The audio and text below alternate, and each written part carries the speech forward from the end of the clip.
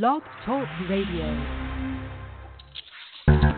We are the heirs of that first revolution. Will a strong and united America still be a force for freedom and prosperity around the world? America has created the longest peacetime economic expansion in our history. We are the heirs of that first revolution. Good common sense and sound judgment of the American people and their essential love of justice. Hi, welcome to the Kudzu Vine for March 24th, 2019. I'm your host, David McLaughlin. Joining me as always, welcome Catherine Smith.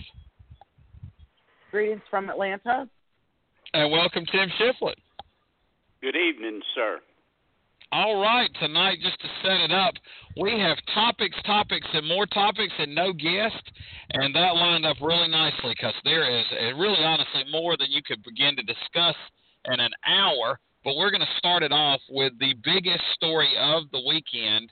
The Muller Report, the findings were released to the Department of Justice, and memos come out. Obviously, there's many more details to come out, but the initial findings were not as conclusive or substantive, some might say. Tim, give us kind of a wrap-up of what we do and what we don't know. Well, as you said, the day finally came after 22 months. First of all, the first thing people said about it was odd that the report was delivered on a Friday at 5 p.m. That's normally what's known in Washington as, like, take out the trash day. Yeah. And, of course, then all eyes turned to the Attorney General, Bill Barr, who this afternoon finally released a letter, and that's basically what it was, a brief statement in which he said that the special, that Mueller had not found any evidence of collusion between the Trump campaign in 2016 and the Russians, and owned obstruction. That was pretty much inconclusive, and it ended with saying, while we can't find evidence that Donald Trump committed a crime, we also do not have evidence that he did not. So essentially, that's where we're at. And, of course, Trump and all of them are taking a massive victory lap, while Democrats are pretty much asking for all of the report, and basically so is the American people. And I think most Republican members of Congress, at least for now, they may change their tune and get on the victory train, but we've already had our president weigh in, no collusion. I've been totally exonerated. It's been terrible, this thing has. It shouldn't have never happened, and la-di-da-di-da. So I'd have to say it's been a pretty good weekend for Trump. I don't say that lightly. I don't like to say that, but it's the truth. He's had a good weekend. Yeah, it could have been more conclusive to find out. Now, as we find out more details, there could be more things, and there's some questions I have. But, Catherine, what are your initial thoughts? Well, it sounds to me like, from the little bit that I've been able to read today, it sounds to me like Mueller sort of left the conclusion and the action in the hands of the Department of Justice. So he basically gave his report, or they, as a group, gave their report, but left the next steps in the hands of the Department of Justice. Yeah. Now, my biggest questions, and it's kind of, they're related to, the same thing, is we know his campaign manager, Paul Manafort, is going to jail. Multiple crimes. Multiple sentences, it seems like, for different crimes. Michael Cohen, his paid lawyer, attorney, his fixer, if you will, going to jail. And Michael Cohen, of course, testified, and there was a lot of really not good stories, if you will, that came out of there. A lot of things that seemed like they could constitute obstruction of justice. Tim, how in the world can we have all these people that are involved with Donald Trump be going to jail, and yet there's nothing more substantial in the report at this point? Yeah, our poor president has the worst luck. Everybody he keeps hiring turns out to be a criminal. Isn't that terrible luck?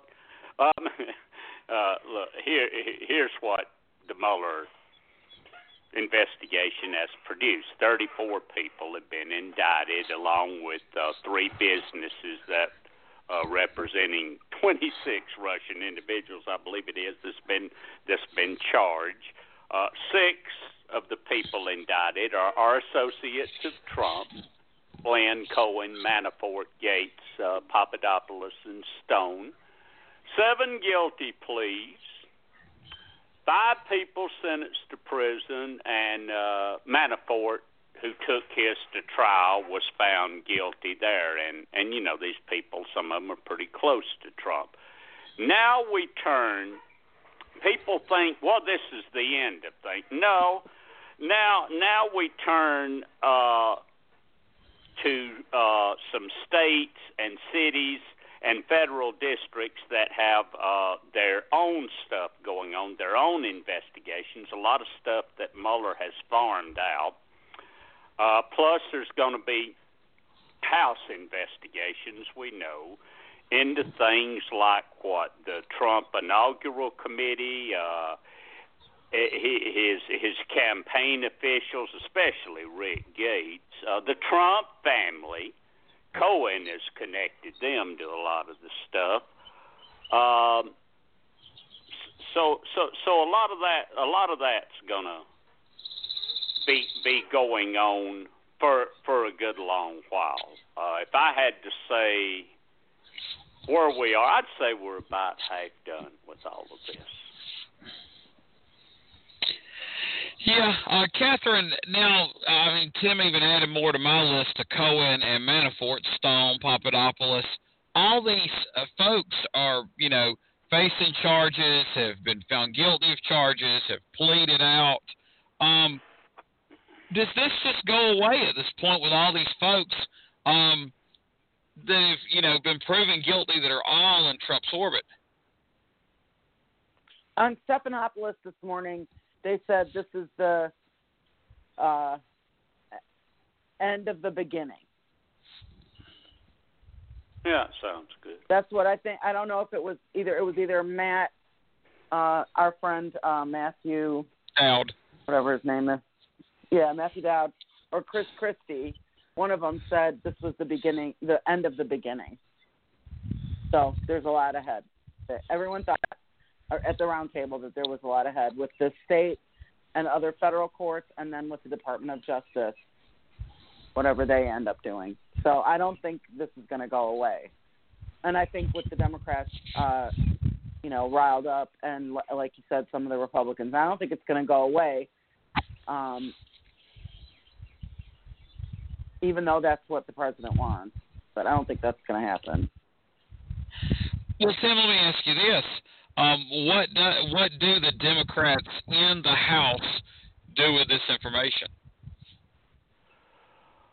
Well, they are going to get their hands on a lot more stuff than we can see, obviously. They are, if they have to, issue subpoenas. I heard Jerry Nadler say today, the head of the Judiciary Committee in the House, that Barr will probably be brought in to testify. That should be most interesting. But they're going to be conducting multiple investigations now into the Trump family finances, the inaugural committee's finances, the campaign's finances,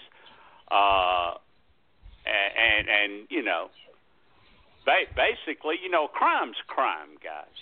A lot of these people that I said were indicted were, of all things, indicted for lying to federal investigators. Now, again, if nothing was wrong, what were they all lying about? They are certainly hiding something. And as we've seen with clowns like Manafort, they were hiding plenty of stuff. And if there's something there, it's going to come out. We said it last year, elections have consequences, and our side won the House, and, you know, with it came oversight, and they're going to use that oversight. They've already proved that, and it's going to keep coming. And I'll tell you another thing, too. Like the Manhattan DA could care less what Donald Trump thinks or says about anything. He's going to go ahead and do what he has to do. Any state that is investigating anything, the feds can't touch him, the president can't touch him or shut him down. Those investigations are going to go on. And they better not try to shut down any federal investigations that are going on. They do so at their own peril.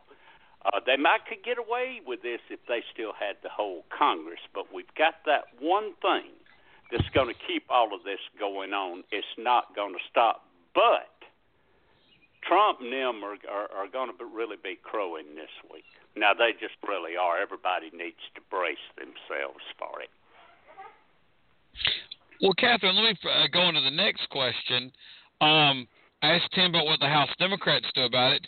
What do you think Senate Republicans, House Republicans, some of those, you know, they're not maybe never Trumpers, but they're not his, you know, they're not Lindsey Graham, essentially, his rubber stamp committee.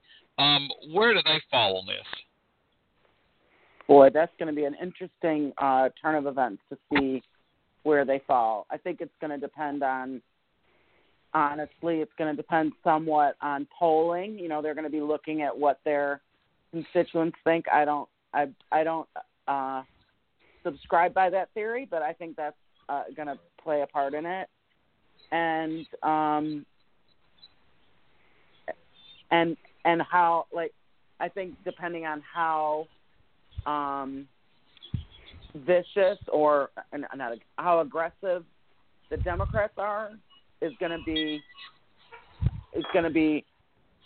affect how aggressive the Republicans are. If the Democrats come out fighting, I think some of the Republicans might lay back a little bit. But if the Democrats aren't as aggressive as we might like them to be, then the Republicans might feel like they have a chance to challenge this without being thought of as being too aggressive towards the president. But I think a lot of it is going to I think public opinion is going to have an impact on it, unfortunately. Yes, and Tim, that was kind of my next question. The political side of this, and a lot of that has to do with public opinion, and that's not only public opinion all across, but public opinion among, you know, Democratic primary voters. What's the political fallout of this between now and Election Day 2020? Well, I think Nancy Pelosi has kind of already settled the fever pitch call for impeachment. That I think that has really helped a little bit. You don't hear Democrats around the country so much hollering for that anymore. I know that they said this morning out on the campaign trail, you don't hear any of the Democratic candidates for president really talking about it at all. Instead, they're talking about the issues that we care about, like Medicare and you know, the Green New Deal, some of them, and those sort of things, jobs in the economy, education, health care, that sort of stuff. I did want to bring one thing up, though. There is another wild card here, and that's the Attorney General himself. He has a lot of power here. There are 4 ways that he could attempt to block the public release of parts or most of the Muller report. He could say some of it is covered by executive privilege, the president. Grand jury info, he could attempt to suppress that. Any info about ongoing investigations, and as far as we know, there are at least 17 of those right now connected to this investigation going on, and he could cite national security. Now, the question then, here's where it becomes really about public opinion. We have seen in poll after poll after poll that something like 90% of the public wants to see this report in its entirety. How will the public react if they perceive that the Attorney General or this administration in general is trying to suppress the release of this report? I don't think that one would play very well. Yes. Catherine, let me ask you another political question. As this primary process goes through, there's, I guess, kind of been a debate within, Democratic ranks. Do you go with the candidate that you agree the most with on the issues, or do you go with the safer candidate that has the better chance to beat Donald Trump? I know for simple that may be one and the same, but let's just say it's kind of, there's a divide in simple's minds. Given that there won't be this completely condemning Mueller report behind the whole thing, do you think it causes Democrats to be more cautious in their primary choice? Oh, that's an interesting. I don't think so. I think people will pick their primary choice, and then whomever gets the nod, everyone's going to be behind. I don't think this impacts that. I don't think. I haven't really thought about that question very much, but I don't think so. I think people pick their candidate and stick with them until the convention, and then and this year more than ever, everyone will get behind whomever it is, I think. Yeah, and it could even be on a subconscious level. That's the one thing I want people to remember is the one thing the Mueller report didn't find is the Mueller report never found that Donald Trump is qualified to be president, that he can do a good job at being president.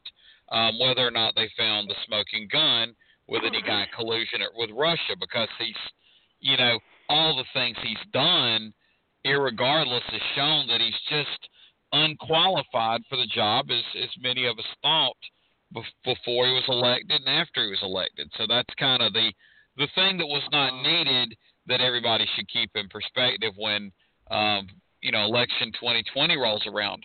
Well, let's kind of segue to another election 2020 topic, and kind of in that mold of thinking of a safer choice as somebody that was one heartbeat away from the presidency, and Vice President Joe Biden. He's the only, I guess, big name that's still rumored to be out there that hasn't decided, although he almost had a slip of the tongue.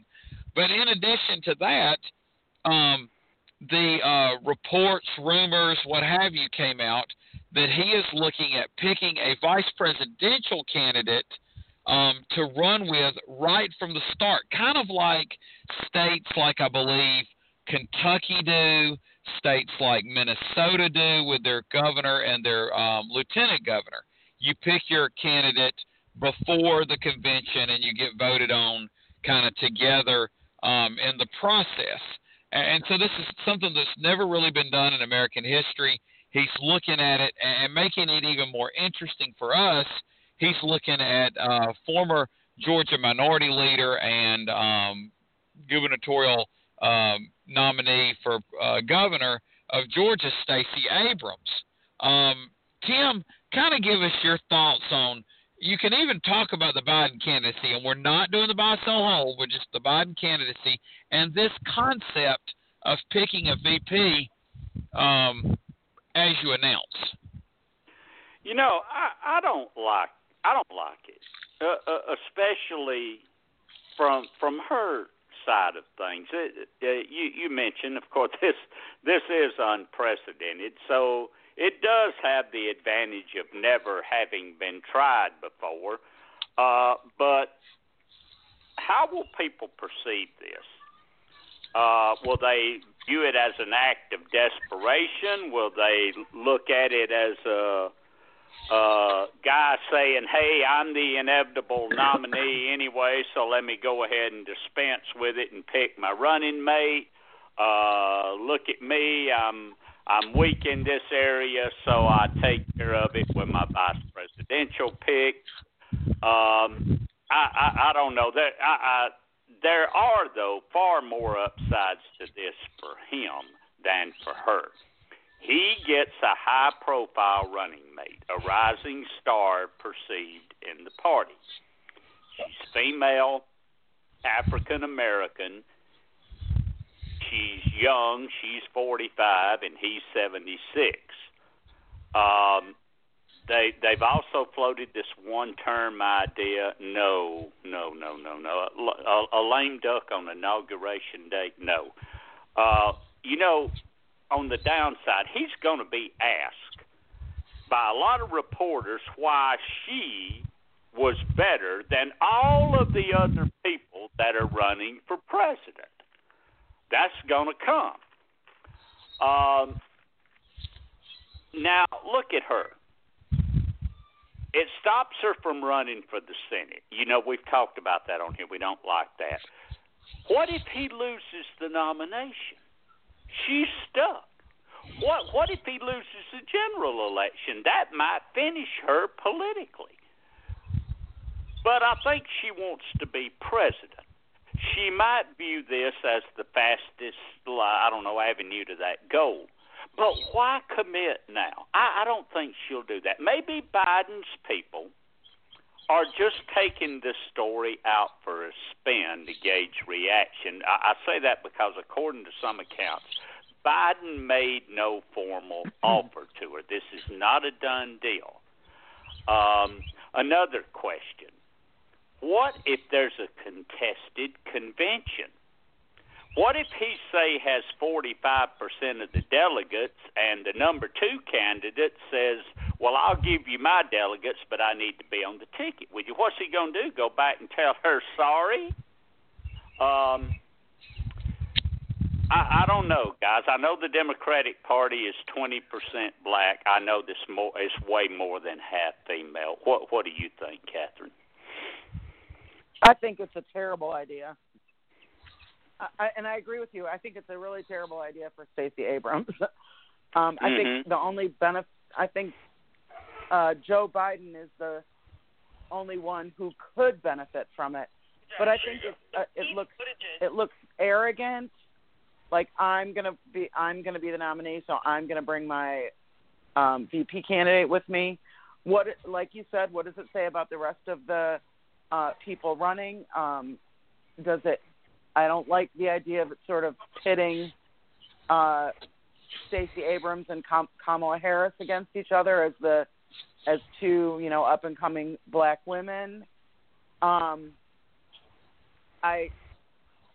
think and even though it's unprecedented, and so people are saying, oh well, it's brilliant, it's this historical thing. I just don't. Not that I wouldn't like that ticket ultimately. I think that would be a good ticket ultimately, but I don't think this is the way to get to it. I actually don't think it's a good. I don't think Joe Biden should run, and I think this trial balloon might be something that he's trying, and that he may not run now because it's gotten pretty much universal negative response. But I don't know. What do you think, David? Well, I'm kind of like, we've seen so many loosening of democratic norms, and I'm talking small d, democracy norms. Why do we need to loosen another one and not follow the process where the delegates at a convention, have some say in the VP, pick, and you go through the process, and a lot of times, like, for instance, in, say, 2004, and I know somebody has a bad example because we now know what we know about John Edwards, but John Edwards was picked because he did a good job in the 2004 campaign. Probably in 1980, George H.W. Bush was picked because he did a good job in the campaign. Maybe one of these candidates, could be any of them, can connect with voters and still finish second in this, 15, 16 candidate field and deserves the spot because of how well they ran. And Joe Biden would be taking that from the American people and that candidate. Now, as far as Satacey Abrams and as far as the state of Georgia is frozen, the Democrats at least, and the state of Georgia are frozen until she can make her decision. If she really has no interest in being in the United States Senate, then that's fine. Maybe this could be a better move for her if she doesn't want to be in the Senate. But if she wants to be in the Senate or thinks that's a good option, then she needs to just get this out of the way, either say you're going to decide now if I like it, or I need to go ahead and start running, start raising money, start visiting a lot of these counties that I didn't do as well in. Because think about every day she loses by not being on the campaign trail. Imagine if she spent every day in those counties, and there are a handful of them out of Georgia's 159 counties, that she didn't do as well as Jason Carter did in 2014. If she did nothing but spend days in those counties, how could that not help her against David Perdue and kind of tighten in, the weak spots? I think she's going to do well in places like Cobb and Gwinnett, where she won as a Democrat for the first time in many decades. But then figure out those other things. And if she wants to not run, we got to find us another candidate, and that candidate's got to start raising money. They've got to figure out the election machine. So I'm ready for this to be resolved one way or the other and not go on some kind of month-long, Joe Biden's got to decide plan where we lose another month on the calendar. Because honestly, guys, I thought we'd have a decision by now. Tim, did you think we'd have a decision by now? On Biden? No, on Satacey Abrams in the U.S. Senate. Oh yeah, I really thought by now we'd have her in running in the U.S. Senate race, and I still think that's the best way for her to go because we're not going to have a better chance for a long time to win a U.S. Senate seat here. We have a one-term incumbent who is not that popular with the voters. She has proved that she can outperform the model in this state, and she's going to be doing it in a year where a lot more voters, especially voters that would be voting with us, will be coming out. It would seem to me that the U.S. Senate would be the perfect place for her to go. Why be a vice presidential candidate like this? Why take this chance when basically all the upside will be with the person at the top of the ticket? And there's a lot more downside for you. This decision could make or derail her political future when she is, politically speaking, at a pretty young age. She really, really needs to think about this, and she really needs to get going, because every day that someone is not out there running against David Perdue, and you've said it yourself, David, we're frozen, aren't we? We're frozen in place with nobody knowing what to do. They're waiting on Satacey Abrams to make a decision. But every day somebody's not running against Perdue is a day that's helping David Perdue. So there we are. You know, I gotta say for shot of that. If somebody wants to run for Senate, they're certainly able to run. If there's somebody who believes that they can win and they think they're the best candidate, nothing is stopping them. You know, it's not like Satacey Abrams said, "Oh, I'm going to make a decision, but everybody else stop until I make a decision." I don't think it's fair to you know, then that ultimately means that if we don't win, then we're going to blame Satacey Abrams because we got started late. I don't buy that. I don't buy it. Well, Catherine, who can beat Satacey Abrams in a Democratic primary right now? That's the problem right there. And if you know you're going to lose, I mean, you have to understand what fights you can win and what fights you can't. And I say fight, and this is not a good word. It's like if there's a job you want, and you think, well, I might send in my resume, and then you're like, well, I heard so-and-so is going for that job too, and they're just more qualified than me. You know, I have my master's, they have their doctorate. I have 2 years experience, they have 10. They have all the right connections, I don't. And you know you're going to lose out to them, so you have to decide how much energy do I expend. I think that's where the rest of the Democratic field is, and rightfully so. That's not a slight to Satacey Abrams. That's saying that she's going to beat anybody in the Democratic primary, so they have to know what she's going to do. Tim? Yeah. Well, I mean, as far as qualifications, I think Mayor Tomlinson has all the qualifications in the world. The problem is, could she beat Satacey Abrams if Satacey Abrams jumps in the race after she's already committed to it? A lot of people are, very careful about this because they don't want to blow their own political opportunity in the future by running a quixotic race right now.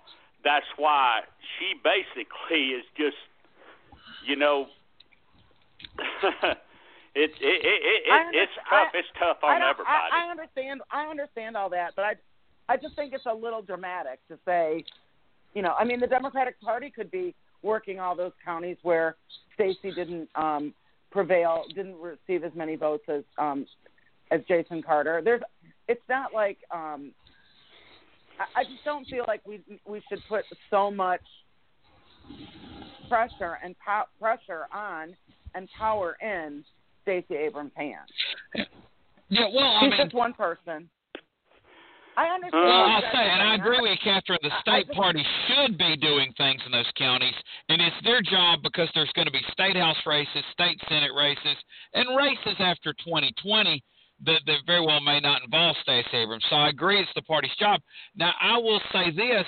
I listened to a book this past week called Eat the Frog, and it had a little portion about goal setting. And I heard the most interesting thing.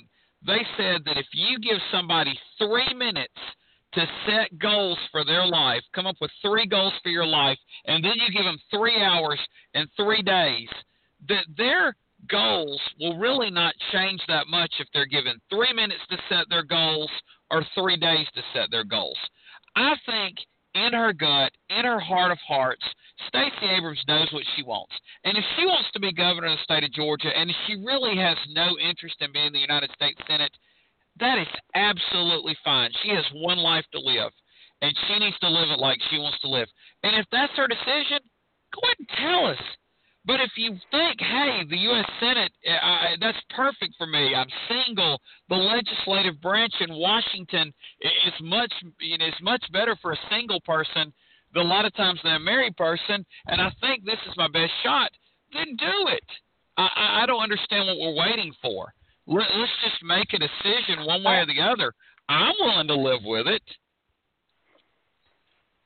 Well, I'm not going to second guess Satacey Abrams. I'm sure she's got a lot of things to think about.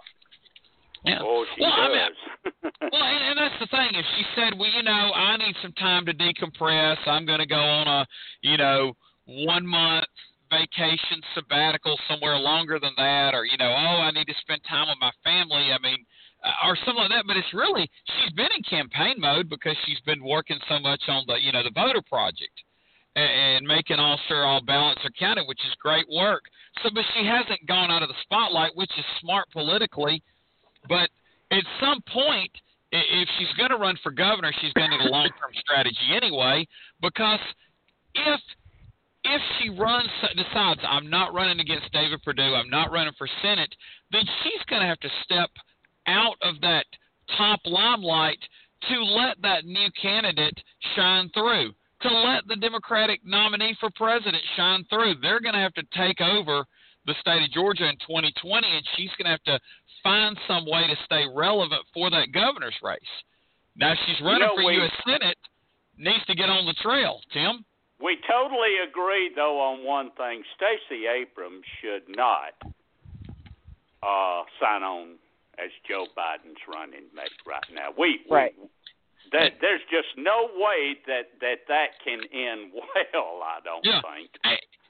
And no one should, because it's not the process. And a second thing, every poll I look at, Joe Biden's winning it. Why does he have to do this? Why does he have to resort to this desperate gimmick? I mean, I don't know that he'll end up being the nominee, but it's not like he's in terrible shape.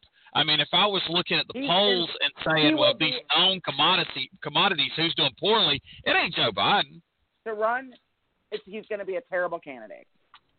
He's got 40 years of votes that he's got to answer to. He's got the whole Anita Hill thing. He's got the when he copied the speeches, remember that whole thing? He's got a lot of baggage, and I don't think he's going to be a good candidate at all. He's too handsy. He's too charming. I don't think he's a good candidate at all. I don't want him to run. Well, I'll say this, though. Hold on, let me say one more thing. The fact that he's top of the polls is just because everybody knows who he is. That's the only reason. It's not because he's a good candidate. It's because he's known, just like Bernie. I will say this. Most of the things you mentioned, Anita Hill, votes in the Senate for all those years, the copying the Neil Kinnock speech back in the 80s, one guy did overlook all that, and it was Barack Obama when he picked him as vice president. Yeah, but that's somebody said, "Hey, I'm going to forgive you and put you one heartbeat away from the presidency." Now, of course, we have a lot of people that now blame President Obama for everything, and I'm not talking about Donald Trump. I'm talking a lot of people on the left that have started to really whip on him and Michelle Obama. I'm absolutely floored and shocked by that, but I've been reading a lot of it, and so who knows? Guys, I was thinking there might be one more reason why he leads the polls. He's not race. You can be pretty popular when you're not out there on the firing line taking the shots. We've seen that before. We've seen can't miss people who were very popular.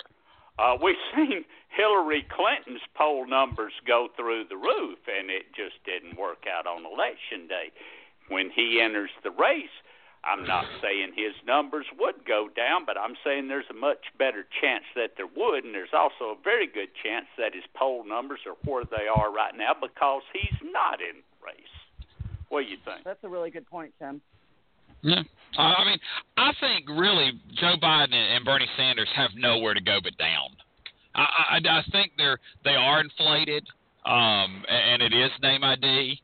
But if I was leading the race, I wouldn't run scared. I mean, there's no reason I'd run Joe Biden's not in the race and he's doing this well. Other candidates had to get in the race to boost up. One more question about the race, and then we got some other things we need to get into, is I've been looking at these poll numbers both in Iowa and nationally, and I'm going to tell you who I'm kind of been underwhelmed by her numbers, not that she's done anything in her campaign to underwhelm me, but it's just the response to it that because she's a known commodity, I keep looking at Elizabeth Warren, and she's having trouble, cracking the top 4, even though she's so well known to be just a U.S. Senator. Catherine, any ideas why Elizabeth Warren is struggling, or is there anybody else that you've been kind of surprised that they didn't connect any better? Well, I don't know how much time Elizabeth Warren has spent on the road, so I don't know. But honestly, she's kind of blah. She's kind of beige. I have a lot of respect for her. I'm sure I've said it before. I'd much rather have her in the Senate than as president. I think she's a really important voice in the Senate. But she's not very exciting. And I think that's what, voters are we're always looking for someone who we can get really excited about and cheer for. And I just don't think she engenders that kind of excitement. It doesn't mean that she's not good. It just means that she's not, she might be an example of someone who's not as good a candidate as they are an elected official. She might be a better president than she is a presidential candidate, but you have to be a candidate first. So, but that's the impression I get. I just don't feel like people can get all that excited about her. Tim, your thoughts on that, and has anybody else kind of underwhelmed you so far? Or the response to them? Well, the problem with Warren, I think, is there's probably a half dozen candidates in the race who have the exact same stance on a lot of the issues that she does. If she was the only one running, I think her numbers would be a little bit better, but I'd say she's taking numbers away from Sanders, or he's taking numbers away from her. I'm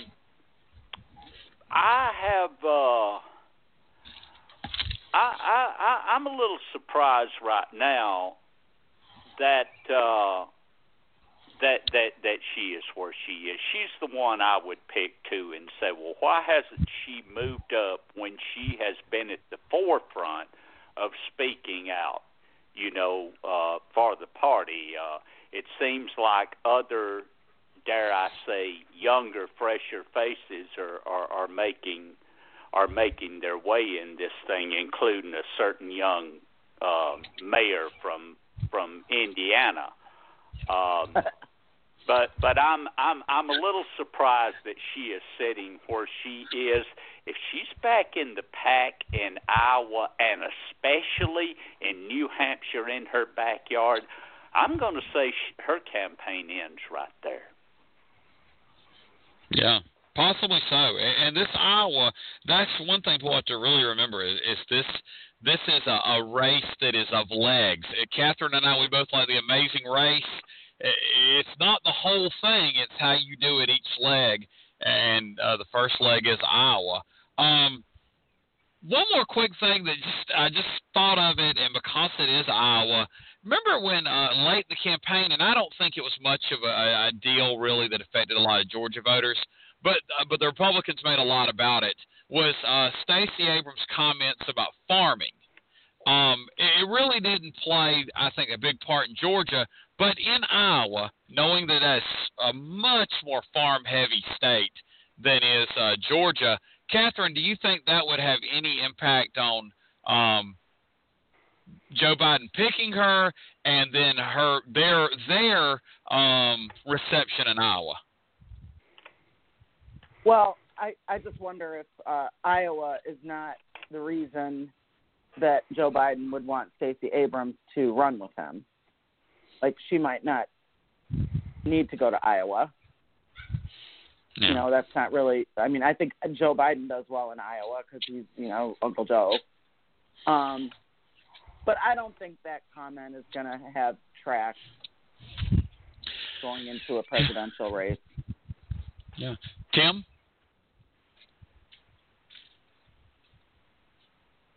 Tim, you there? Did we lose Tim? He's showing on the board. Tim, you there? I'm mute him and unmute him. Catherine, I'm going to start our next topic, though, while we get Tim back with us. That would be the Georgia Voter Project trying to get more folks to vote in Georgia. There were some deadlines that Georgia, officials had to meet, and essentially Georgia Republicans, the new Republican Secretary of State, people that are probably left over from Governor Brian Kemp's office, they just pretty much ignored those voter deadlines, and they didn't turn over any voter data, about it. Catherine, how surprised were you by the fact that they just, ignored what, was being requested of them? By the House Oversight Committee, we might mention. Yes. I think it's not at all surprising, but at the same time, rather shocking. I know that's kind of a weird combination, but I mean, I'm not surprised that the Republicans ignored a request by a democratically controlled committee, but at the same time, it's rather shocking that they would ignore it. I mean, it's just not surprising. They're going to do what they want to do. They're going to get these machines that are, notoriously. I read just a headline today that said they're like the most easily corruptible machines on the market, and they're not what the people want.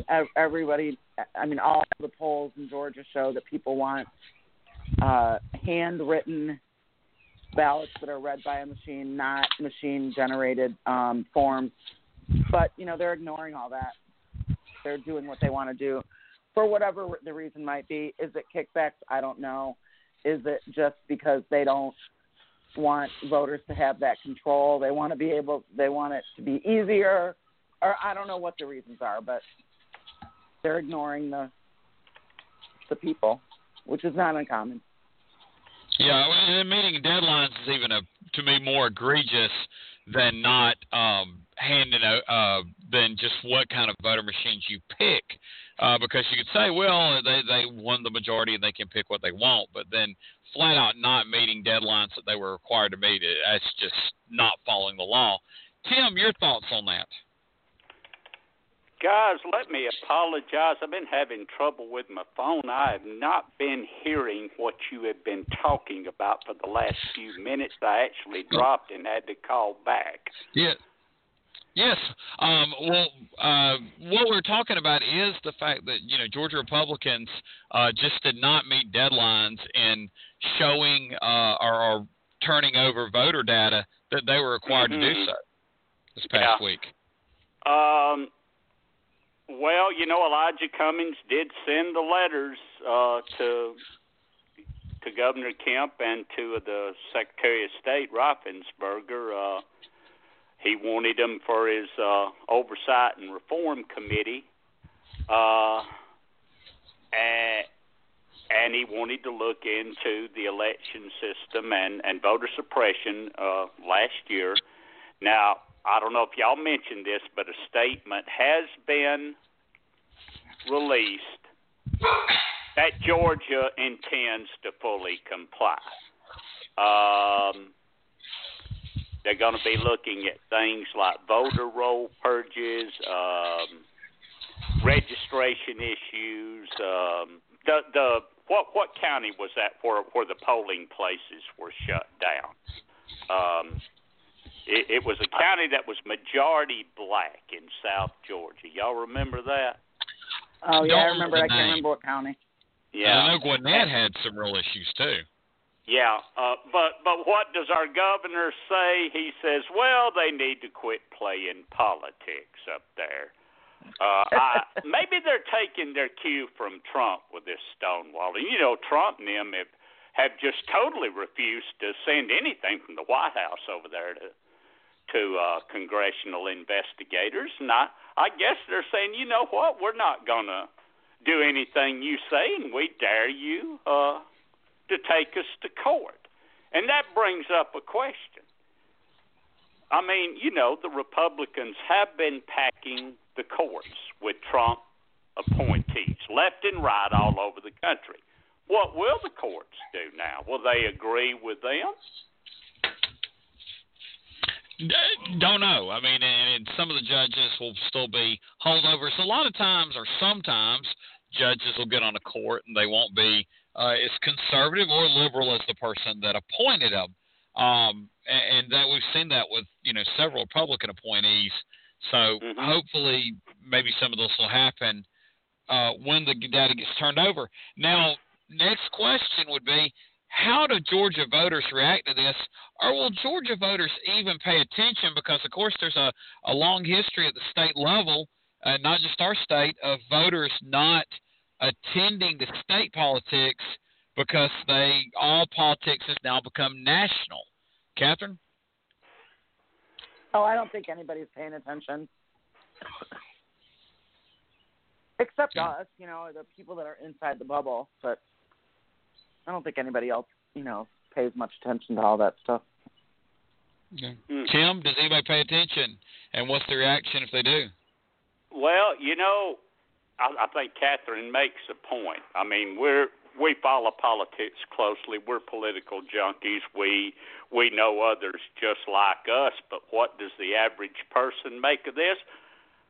I would wager, and I used to talk a lot about the place that I worked at that I thought was representative pretty much of the average person workplace. And I would think most of those people wouldn't even know what we were talking about and hadn't even heard about this. And if a lot of them did hear about it, they'd probably cheer the governor saying, "That's right, boy, you go get them feds," that sort of thing. So, yeah, I got to agree with Catherine. The average person takes no stance because the average person just don't keep up with things like this like they should. That's sad, but that's the way it is, right? And likely true. Yeah.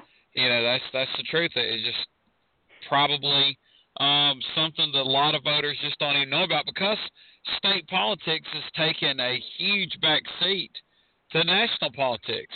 Well, one final issue, and this is there's some humor in this and there's some irony in this and a lot of things, and that was this past week, California Representative Devin Nunes sued Twitter.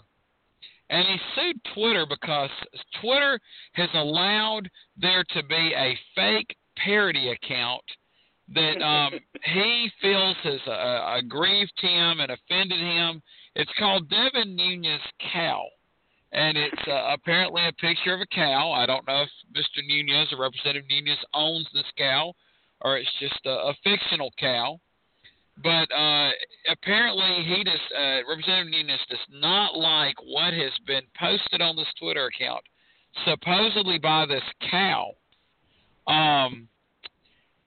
Catherine, what in the world are we doing when we have our national leaders suing Twitter because of a cow account? It just makes him look so stupid and petty. I mean, there's a million of those. There's like one that was Paul Ryan's gavel that used to make fun of Paul Ryan. And there's all kinds of those Twitter accounts. Pete Buttigieg has a Twitter account for his two dogs, and they talk about the campaign. It's really cute. It's just stupid. Like, obviously he takes himself too seriously, and he should just laugh with it. I mean, don't let we say this to ourselves, and we say it. I don't have children, but I think we say it to children. Just don't let them get you. Like, it's a joke. Laugh at it or ignore it. Don't suing Twitter. I think it's just preposterous. Yes. Tim, Devin Nunes cow account. Your thoughts on how aggrieved should Devin be? Oh, geez. I know what he's up to. Nunes knows he can't win this lawsuit. That isn't his point. Here's his point. He's saying that Twitter is, showing bias toward conservatives by allowing these fake accounts and kicking conservatives around and taking sides against conservatives. And all the social media is doing that, and it's time somebody took them to court. That's what it's about. He just wants to silence the opposition. Well, let me tell you what's happened with the opposition. That little at Nunez Cow, Devin Nunez, at Devin Cow. That's the name of it.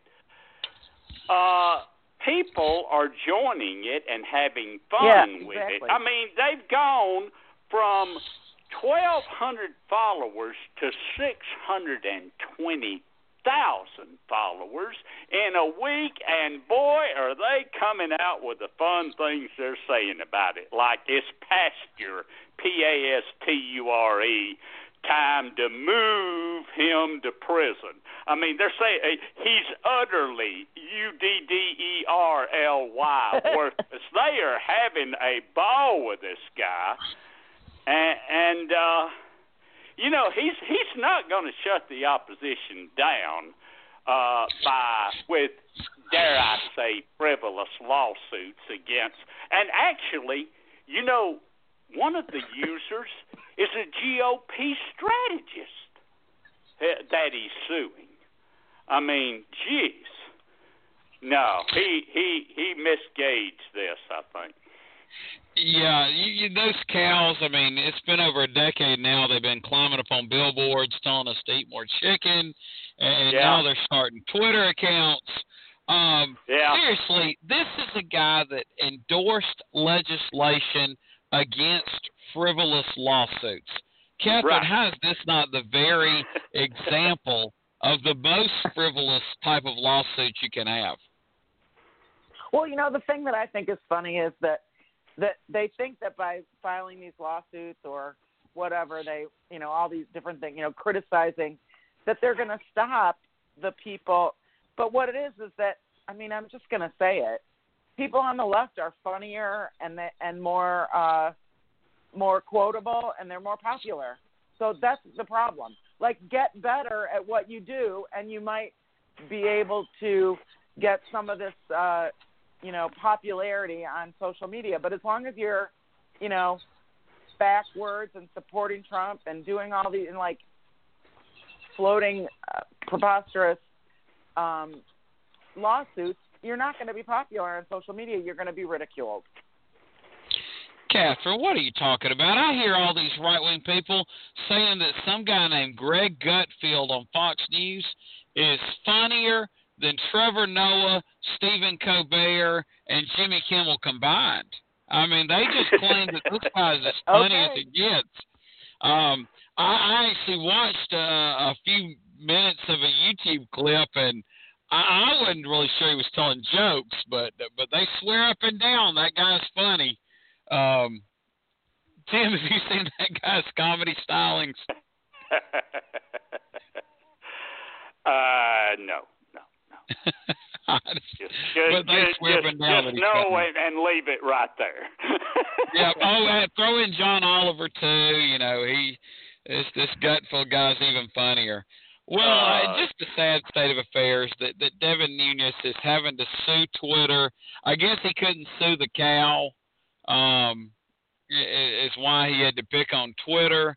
I wonder what the Chamber of Commerce is going to think about that. Since they're usually a big Republican firm, and Twitter is a $1 billion U.S. business, that seems like you put him in odds with them as well. But who knows? Well, guys, been a good, interesting show with tons of topics. Until next week, it's been the Kudzu Vine. Good night, guys. Good night, y'all. Everybody. We are the heirs of that first revolution. Will a strong and united America still be a force for freedom and prosperity?